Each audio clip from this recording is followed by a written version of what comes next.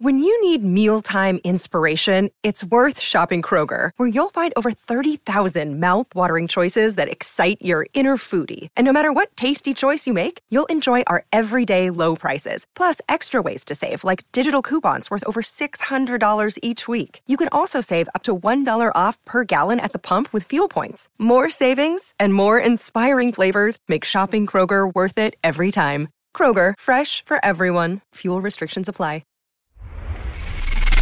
We would be honored if you would join us.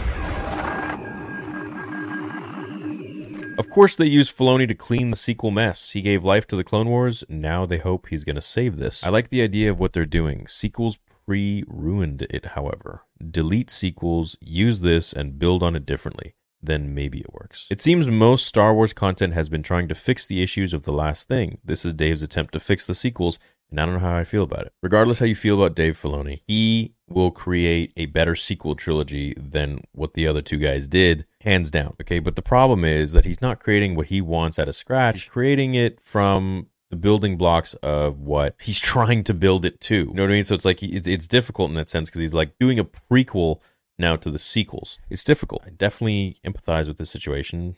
I wouldn't want to be in that situation because I would probably just make Luke wake up from a bad dream, or I would do something like Luke is being hunted by the Empire and they want to get a sample of him so that they can clone him or something like that. I just think they really got to focus on a different time period right now, you know? As interesting as I find it, you know, Palpatine's Project Necromancer, which is something he's always wanted to do, we know where it goes, and that's just for me, like, I'd rather not, you know, but we don't have an option. We don't have a choice. We got to keep moving forwards. We got to see what they come up with. Is Dave going to make it something really compelling, something really cool, something really interesting? Regardless of where it ends up, which is the shit, here could be potentially interesting. Maybe it's not Snoke, bro. Maybe this is like some other being. Maybe it's, I don't want to say Star Killer, but maybe it's something like that where they create a young version. Perhaps they free him or whatever. Who knows? I don't know what they're going to do. It doesn't have to be as bleak as we maybe think. And then again, it could be, because we know where it goes. I'm so pissed. They have ruined everything, says Kev. Dave Filoni is a traitor to George and the fans. The sequels are shit, and oh, I have no words. I'm furious. My brain right now is going into the mode where, all right, this is the situation we're in. What's going to happen from here? Hopefully we can make the best of it. See what Dave is going to come up with. Yeah, it could be Snoke.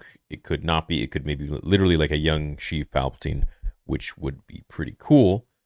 But then we'd be going Dark Empire route, which is exactly what, you know, this whole thing could be.